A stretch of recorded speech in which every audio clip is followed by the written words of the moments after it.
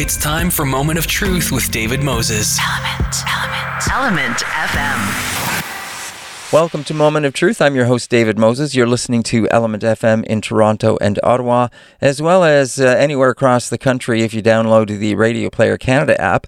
Ottawa 95.7. Toronto 106.5. If you type in those coordinates as well as ELMNT FM on your Radio Player Canada app, you can listen on your device of choice and the station you wish to listen to anywhere across the country, 24 hours a day, 7 days a week.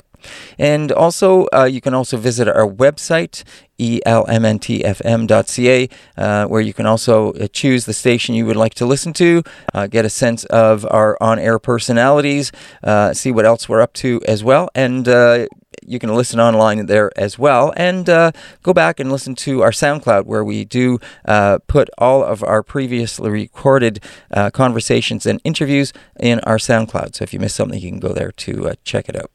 It's a pleasure to welcome to the show Dr. Norma Dunning, and she is an Inuit writer. She's a scholar, she's a researcher, and a grandmother. I have to put that one in there for sure as well. And she is a professor at the University of Alberta, and it's a pleasure to have her on the show. Now, we're talking about something that Norma actually updated her article on this, I see.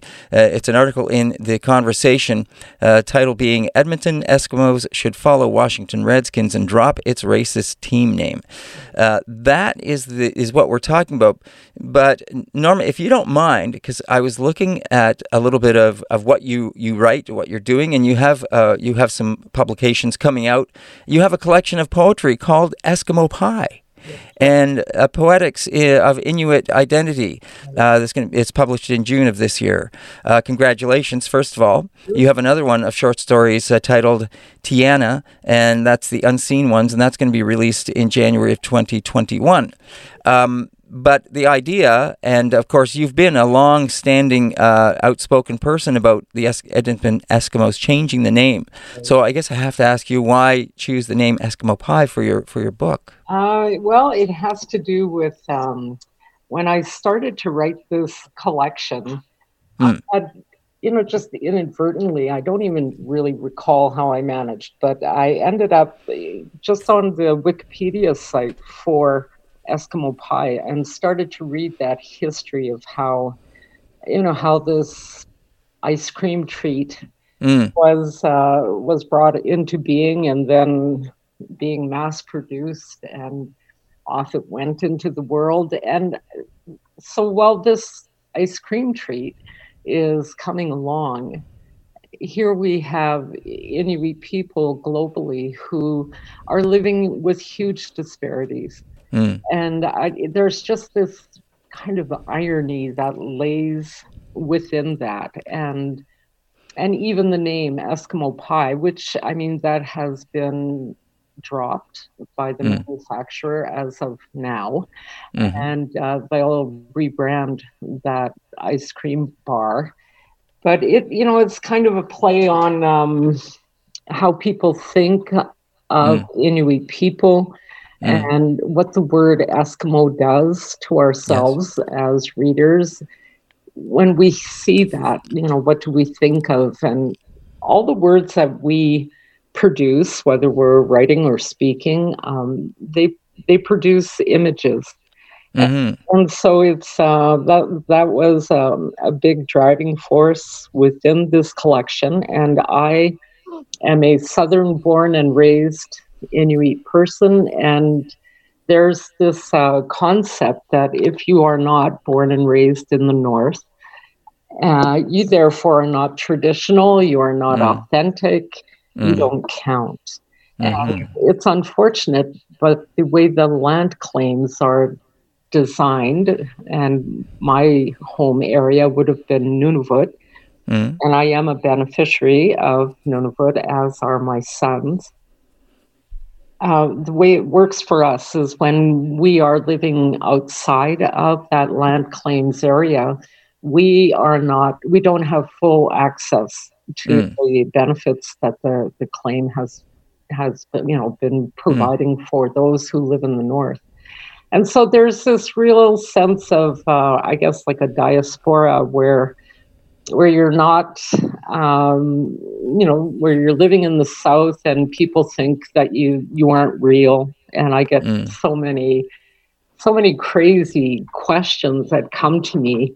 And so the people in the South kind of think, well, she's not real. But the Inuit in the North have said similar things to me as well, because, well, you don't live up here. Right. So you end up in this kind of limbo space. Yeah. And it's working through that identity and claiming it.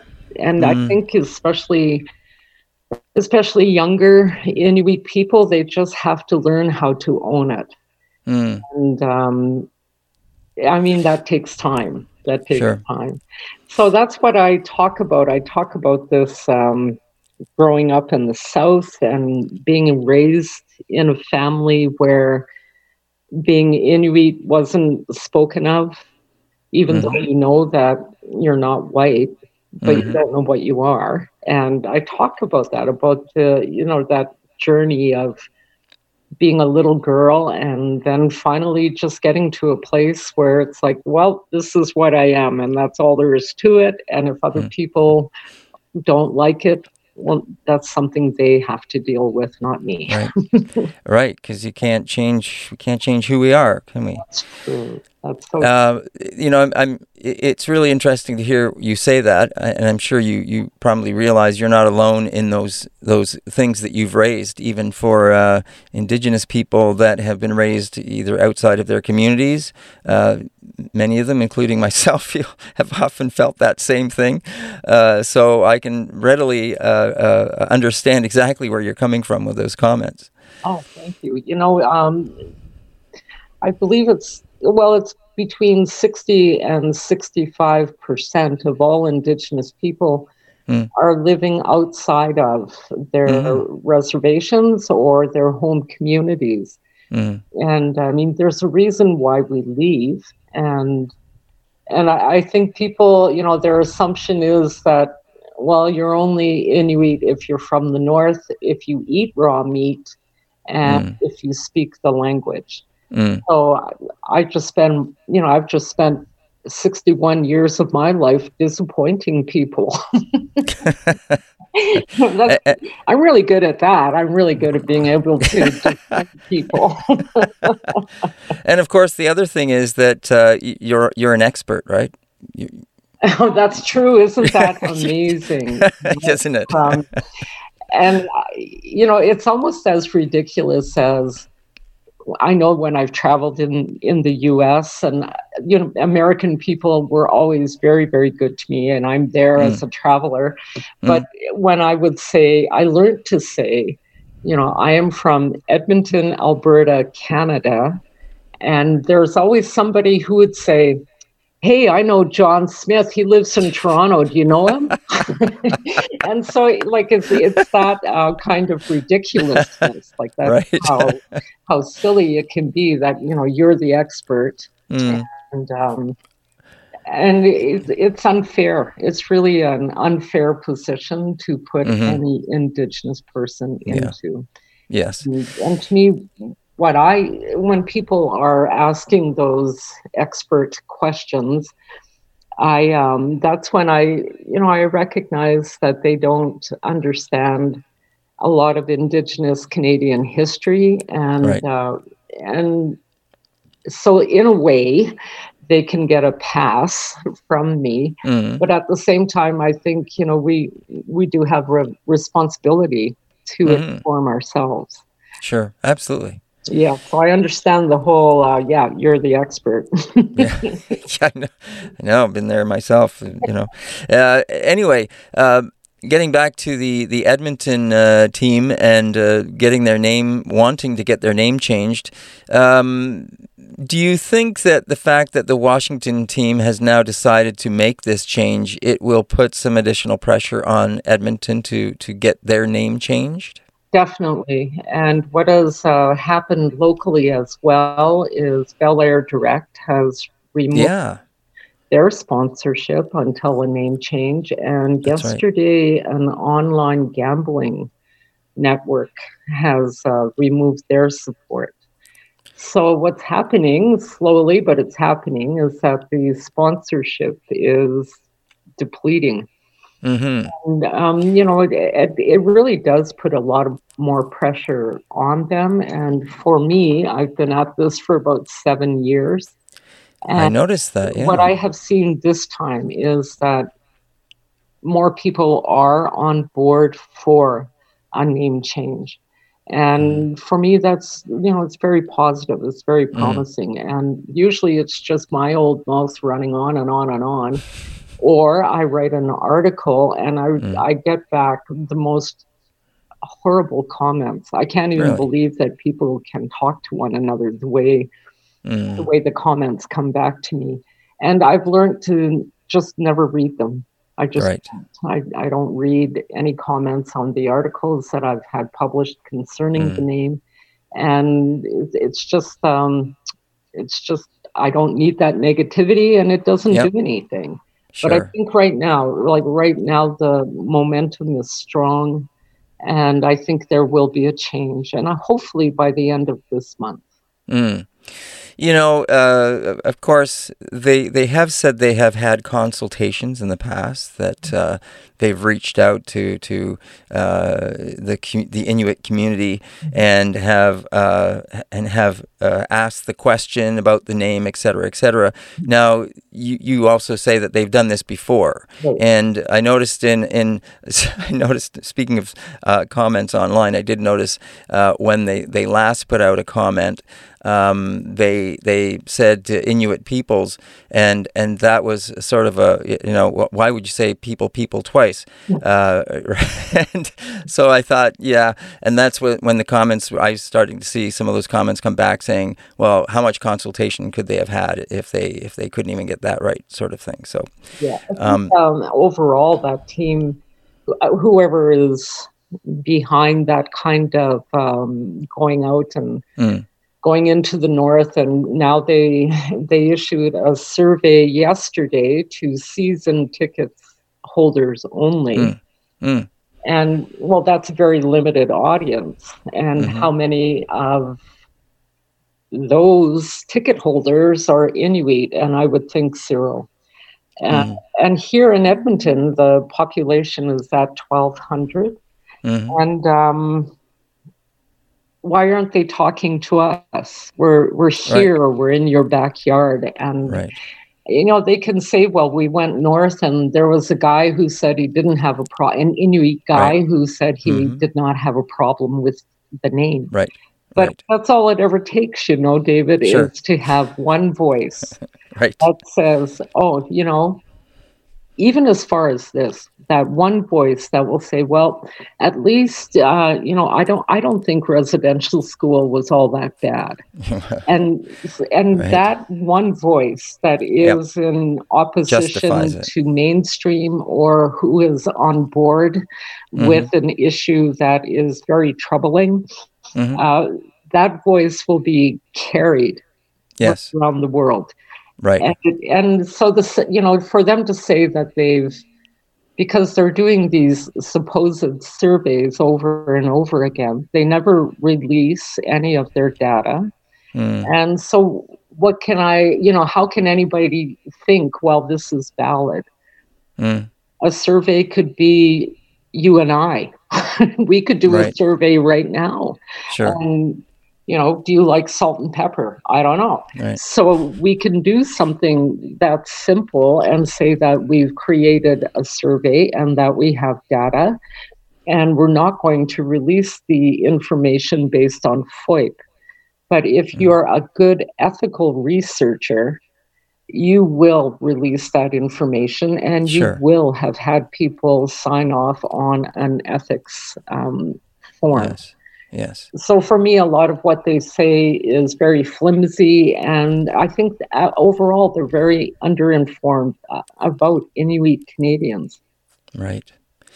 You're listening to Element FM in Toronto and Ottawa. That's 95.7 in Ottawa, 106.5 in Toronto, and anywhere across the country. If you download the Radio Player Canada app, type in one of those two coordinates as well as ELMNTFM, and then listen on your device of choice 24 hours a day, 7 days a week.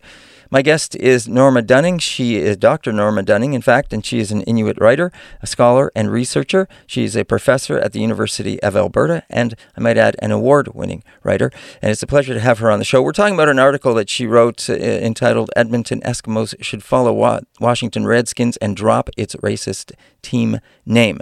In light of all this, Norma, I don't know how much of the players are involved in this at all for the Edmonton team, but I'm guessing and I'm assuming that the players of color on the team might have something to say about this. It's interesting because we don't hear from them. And, it could very well be that they may, I don't know why we don't hear from them. And what we're really talking about here in a name change is that we all have to examine our own sense of racism. And we don't like that. It makes us uncomfortable. And we have to think about, because what I often hear is, Eskimo is only a word. It's just a word. And my comeback lately has been, why don't we call them the Eskimo dummies? Dummies is only a word. Right. So, people, and it's not fun to have to make that kind of huge, dramatic type of opposition statement. But I think sometimes you have to go to an extreme to have people really think. Yeah. To put it in perspective, that's what it comes down to, David. People don't want to examine their own sense of what is racism. How come when I hear the word Eskimo, I think of a guy at a sealed breathing hole with a harpoon in his right hand? Well, it's uncomfortable for people. Yes, it's true. It conjures up images and how relevant, first of all, how relevant are those images at all to begin with for the team? And two, as you point out in your article, harmless, the word is, it's harmless, it's a word. Well, harmless to whom? And what is it? What is it perpetuating by using that name over and over again? What is the the overall effect of that for the Inuit people whom this name is associated with? So there's those things, and you also point out that whenever I hear stuff like this, it does. Just when you hear things like, we've invested so much money in merchandise, we've invested so much money in the team, blah, blah, blah, it's associated with this. But they are all weak arguments, I think, in terms of what is being proposed, just by what you said. Well, if it's only a name, then what's the big deal in changing it?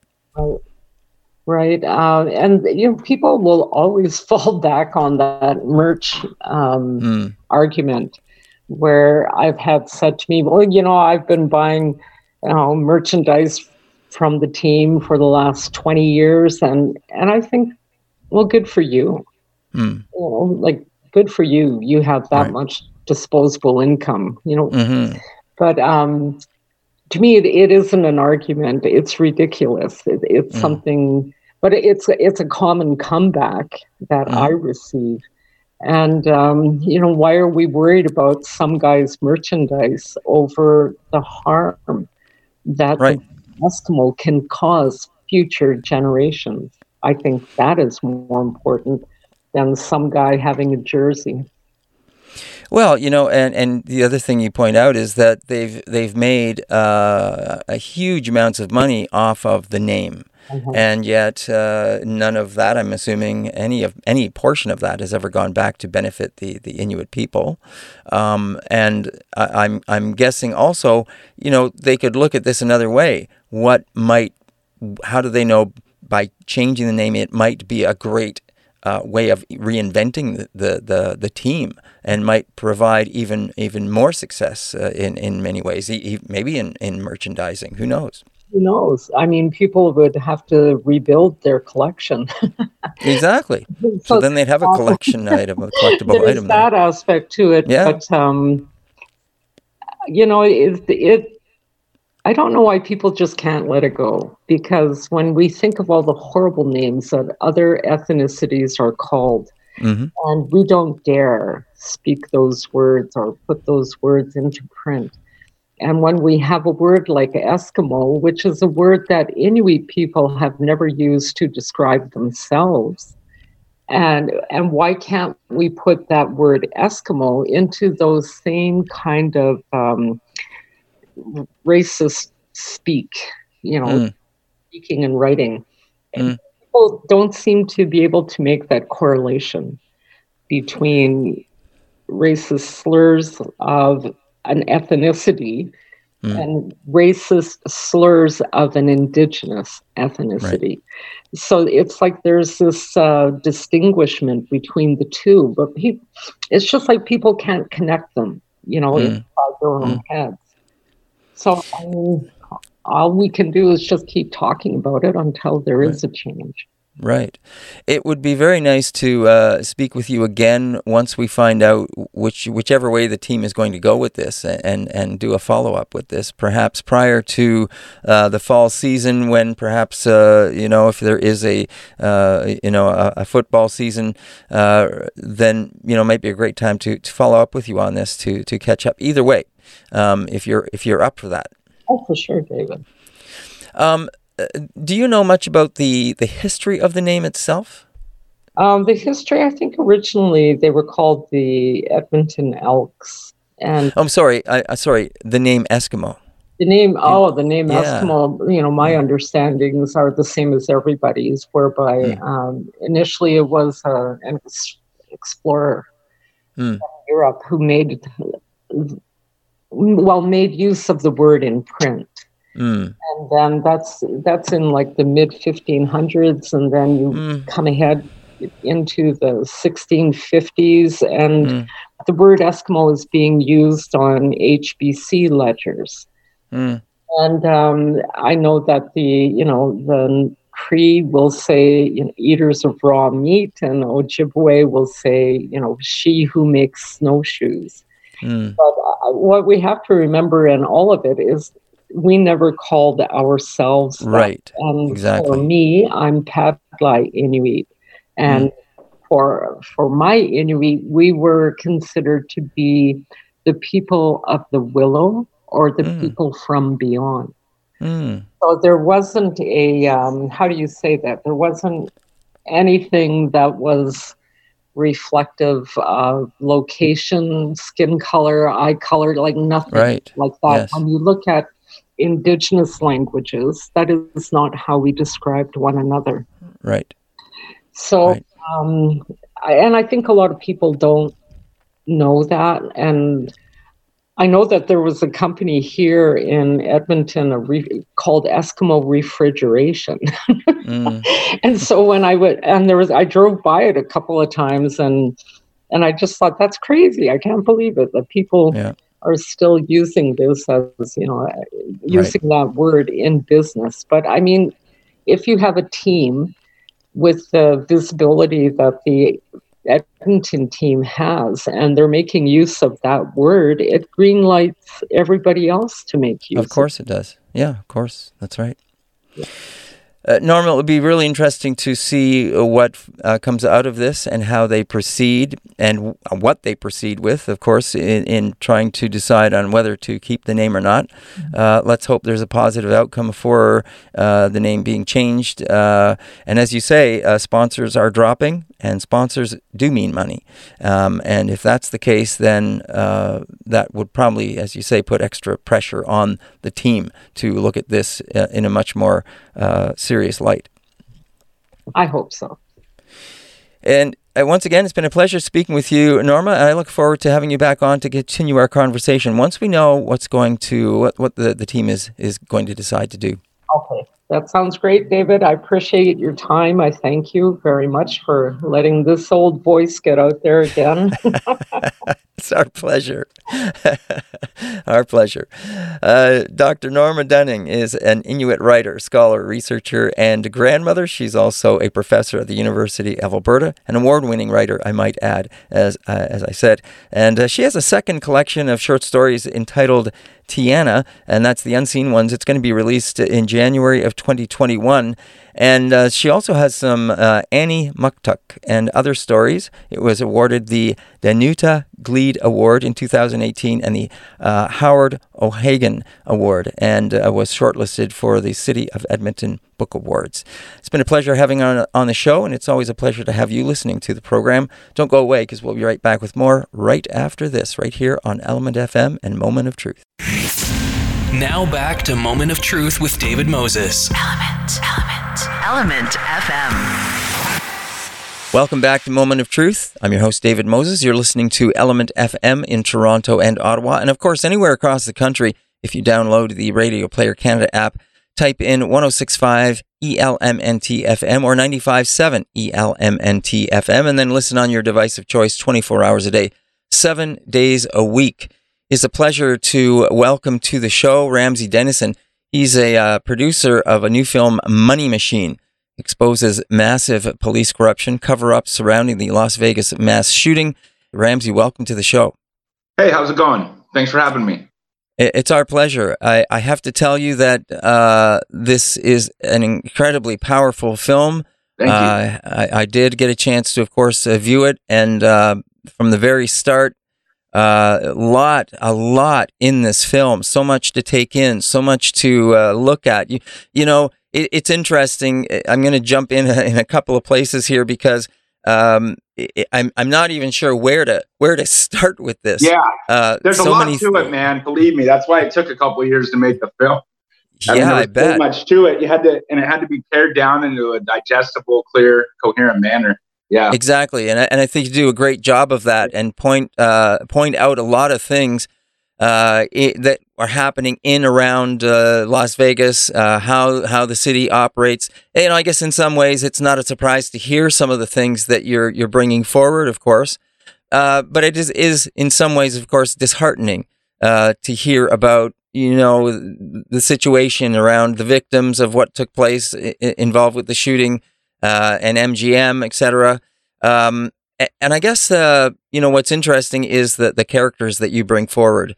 And show us in this film. It really is quite a fascinating look at what took place and how this city operates. Even bringing it right up to the COVID-19 situation and what we see officials, you know, how they're dealing with the city and what they're saying about you know, reopening it and using it as a sort of a test market. Is kind of, and it just shows that, you know, when Mayor Carolyn Goodman did that clip on Anderson Cooper, you know, open the city, you know, it was like, open the city. We don't care if tourists get COVID and take it back to, you know, Omaha or Boston or whatever and make the problem 10 times worse. We don't care if the U.S. gets wiped out with COVID, well, you know, because money, you know, and you can really see that was the subtext of what Mayor Goodman was saying. You know, obviously the Vegas money is what puts her in power, and it appeared that the Vegas money was leaning on her pretty good to get the registers ringing again, you know? And so that's why we thought it was that it fit well in the film, because it fit thematically. Even though the movie's about 1 October, you know, very little in Vegas is ever about anything other than money, and so the COVID situation was kind of a reminder of that. So it probably didn't want to be in the film, but you know, she kind of put herself in there with her behavior. Yeah, true enough. And you know, we've jumped in with the COVID thing, but having said that, it really does touch on Las Vegas itself, as you said, how the city revolves around that process of money. You know, just going back to that COVID thing, and what the mayor was saying, though, is that, you know, just to say, you'll use Las Vegas sort of as this test market to find out, you know, which is not a closed city, as you just mentioned. People would be leaving and coming back. It was quite funny, and to see Anderson Cooper's reaction and just to hear how he dealt with that as well was. No, it was. And, you know, I think Anderson Cooper was just representing a regular, reasonable person there. I mean, he was, you know, Anderson Cooper's done how many interviews has he done? But he had clearly never seen anything quite like Carolyn Goodman, and just watching him react, like he just could not believe the stupidity that was coming out of this woman's mouth. You know? Yeah. And so when you watch him and his reaction, you know, it's not easy to fluster someone like Anderson Cooper. He did it. True enough. So let's go back, you know, to how this all started for you. Why did you think it was important to make this film? And you know, as I said, right from the get-go, you have some really powerful first-hand video coming from off of the iPhones of the people that were in that shooting situation, October 1, and that is incredibly powerful stuff. Yeah. So the reason I made the movie was I'd actually made my previous film was called What Happened in Vegas, and that was about police corruption in Vegas and within the LVMPD. And that movie had, you know, like made a lot of noise in Vegas. It got the top awards from the year before. And so everybody in town, a lot of people in town knew about that film. And so what happened was the movie was done and it was slated to be released right around Thanksgiving of 2017. So, you know, so that movie was done. And as it happened, I was actually in Vegas, you know, in the day of 1 October. And we were just kind of there, you know, I live in Los Angeles and we were just kind of there, you know, celebrating and watching football and, you know, just kind of having fun.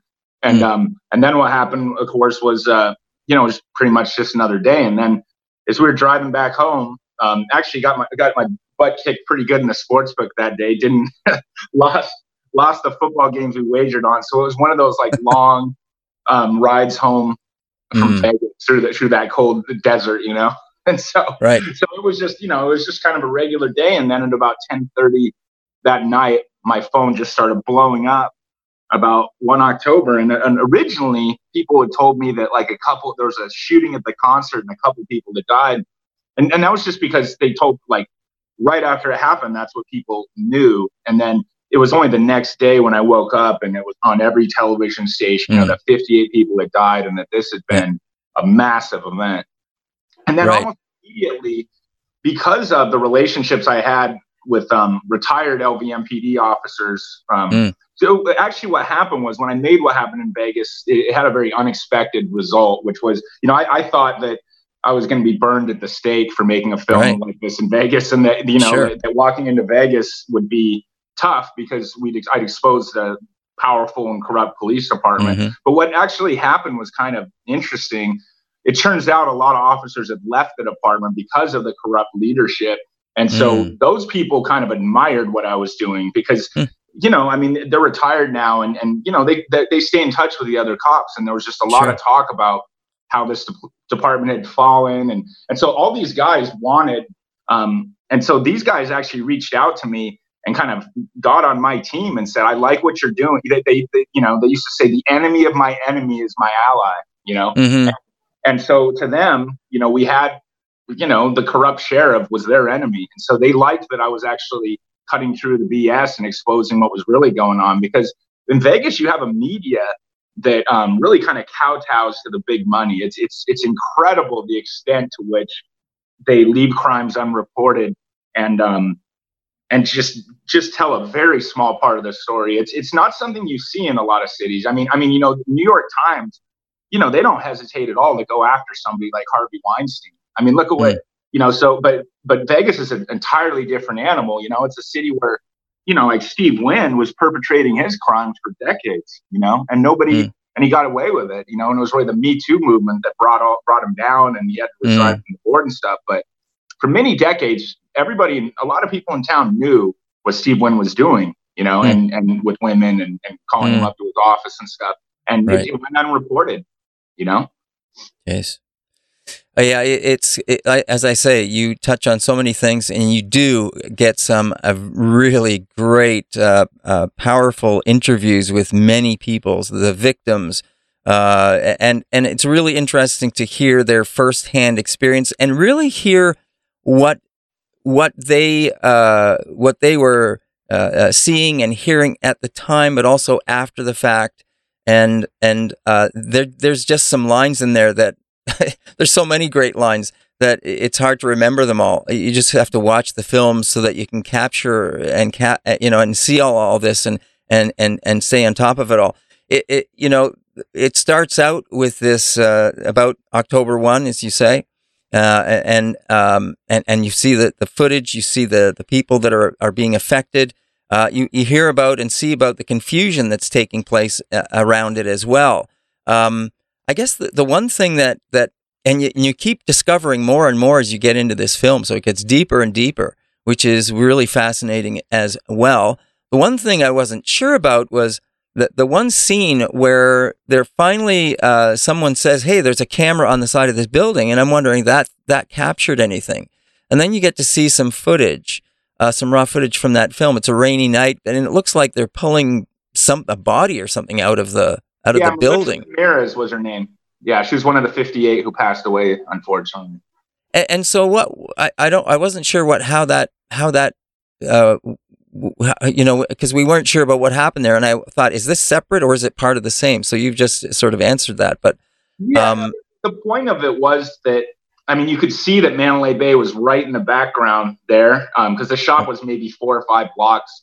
And so the point is that for all, the FBI and the LVMPD had talked about how they're doing this comprehensive investigation, how many people they have working the case. The point was they hadn't even pulled that video.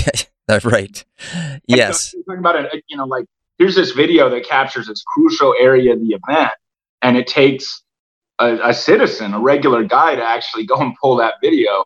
And then it ended up on national television on Tucker Carlson. Yes.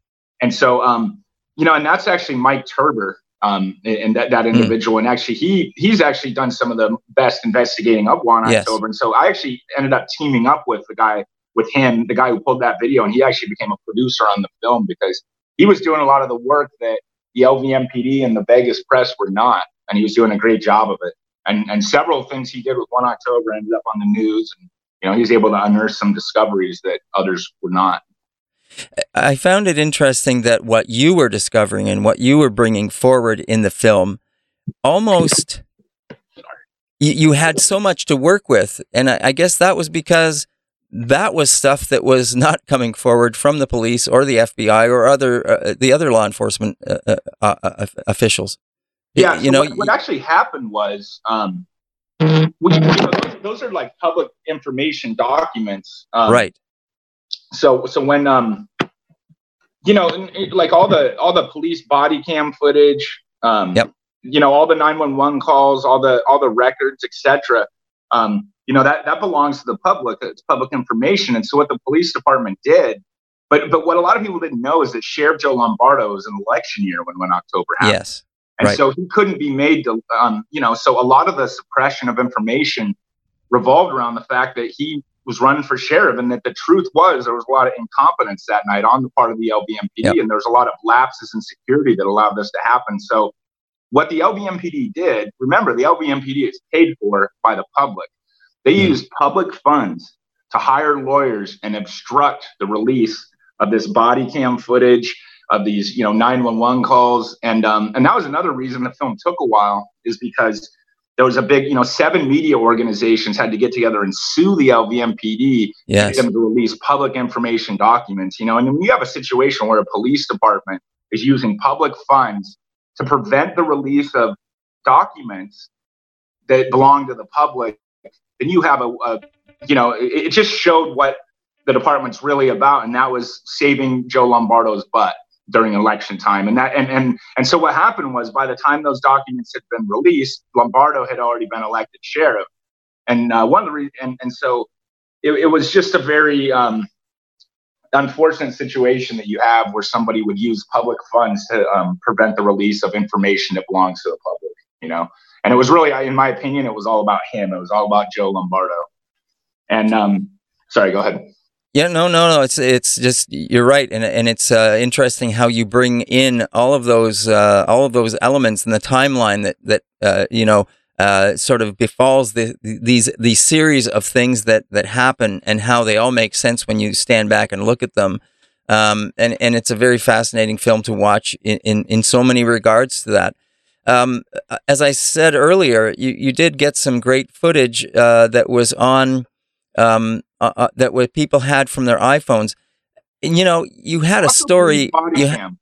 There's also a lot of police body cam footage. Yes, there is. Yes, there is. I'm going back to the actual 1 October where you have the people there, you know, in the concert, and you're getting that footage that you got as well.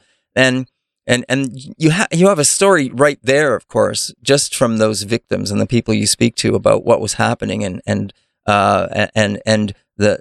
watching and the confusion that was going on, and just hearing their story as they try to escape from the situation.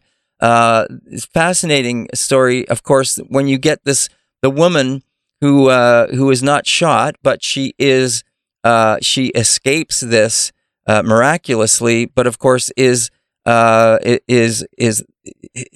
sees two people die right in front of her. She's missed narrowly by bullets herself, but sees two other people die, and she gives a very graphic description of the man who dies and is trying to help her. And then what happens after that? She also happens to be, I believe, a lawyer. So you get this other perspective from her later on in the film as well. Yeah. No, she was perfect. I mean, Catherine, I was so riveted by her story. Yeah. And then the fact that she also turned out to be a lawyer. But, yeah. You know, Catherine was a lawyer from San Diego who just went to she was just a regular person in town having fun at a concert. And a lot of people will tell you that night had been a wonderful night. I mean, that concert that year had been a tremendous success. People had a great time. And that was the closing night of the Route 91 festival. And then just all hell broke loose. And I couldn't believe some of the things Catherine was telling me about how, you know, when she had blood on her after, you know, in the hotel, when she'd gone back to her hotel and they, you know, when she was crying and hysterical and you know, like in the movie, people just like one of the managers walked up and said, I don't know what's wrong with you, ma'am. Are you drunk? Why do you have spaghetti sauce all over you? It was just like there was like no acknowledgement of what had happened, you know? Yeah. And so the town moved on almost immediately. You know, the money machine had to keep going. And so, but Catherine's story in particular, I was riveted by. I just couldn't believe how it was like there's almost like a denial that this had happened, you know, even though the woman's covered in blood, you know? Yeah. I mean, unbelievable. Yeah. Brain matter on her shirt, and people are, oh, it's going to be okay, you know? Yeah. Yeah. No, exactly. Exactly.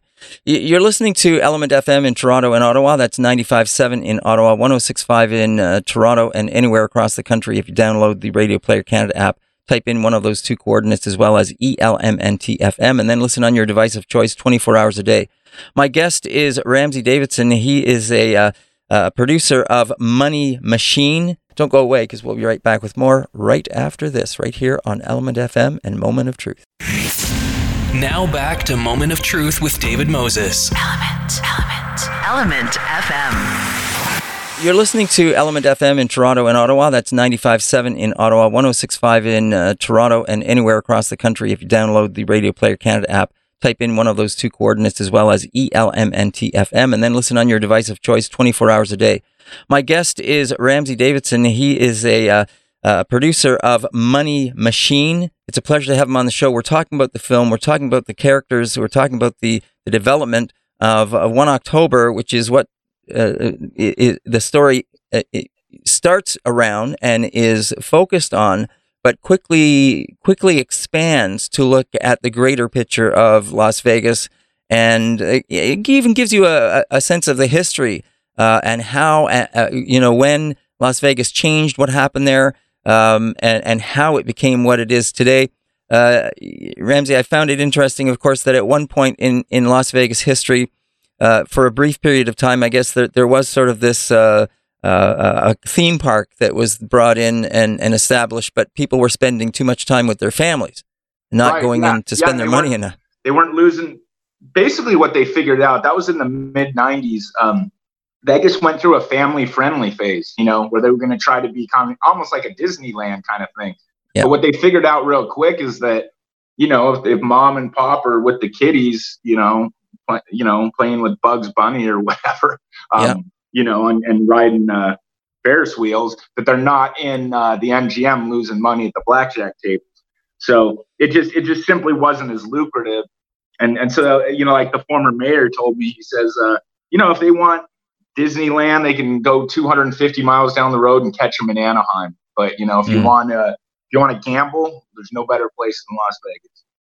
Yeah. So they kind of got back to, Vegas, to, Sin City. And that was kind of the birth of the what happens in Vegas stays in Vegas slogan that became famous. But yeah, so that was a 180 from the family friendly atmosphere. And that's the current Vegas we have today. It's more, a city that kind of embraces sin, Well, it's interesting you use that phrase now after watching your film.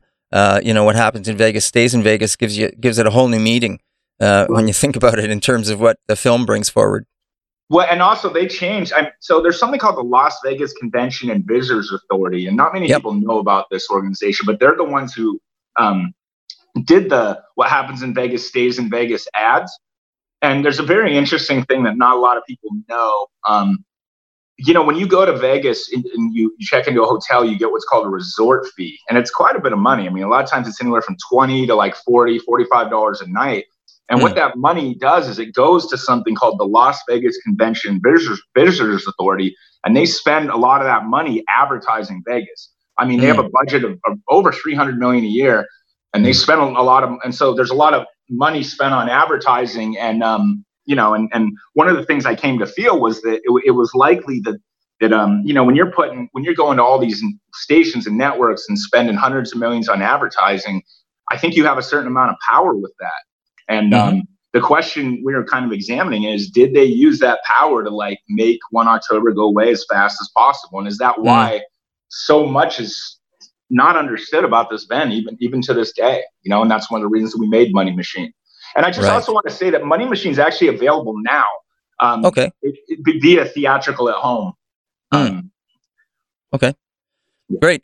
Now, the other thing, of course, that we haven't spoken about, which we should also talk about, is that you get into the nitty gritty of the understanding, and it seems to all revolve around money. And that is Stephen Paddock and his whole role in this, and how we see that through the event, but also through his brother Eric and interviews that you got with him. And it's fascinating to see because it gives a whole new sort of perspective on why this guy seemed to have done what he did.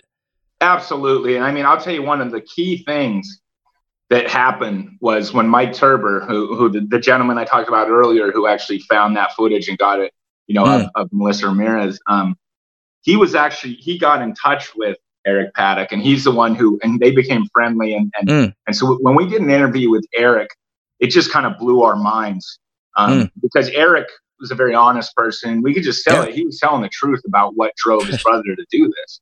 And that was that he was angry at being jerked around by the casinos, and that was a narrative that MGM tried to hide. They tried to hide the fact that this had something to do with revenge. And I mean, there's a reason that Stephen Paddock did this, and there's a reason he did it from where he did it, on MGM property, to leave them liable. And ultimately he was successful in that.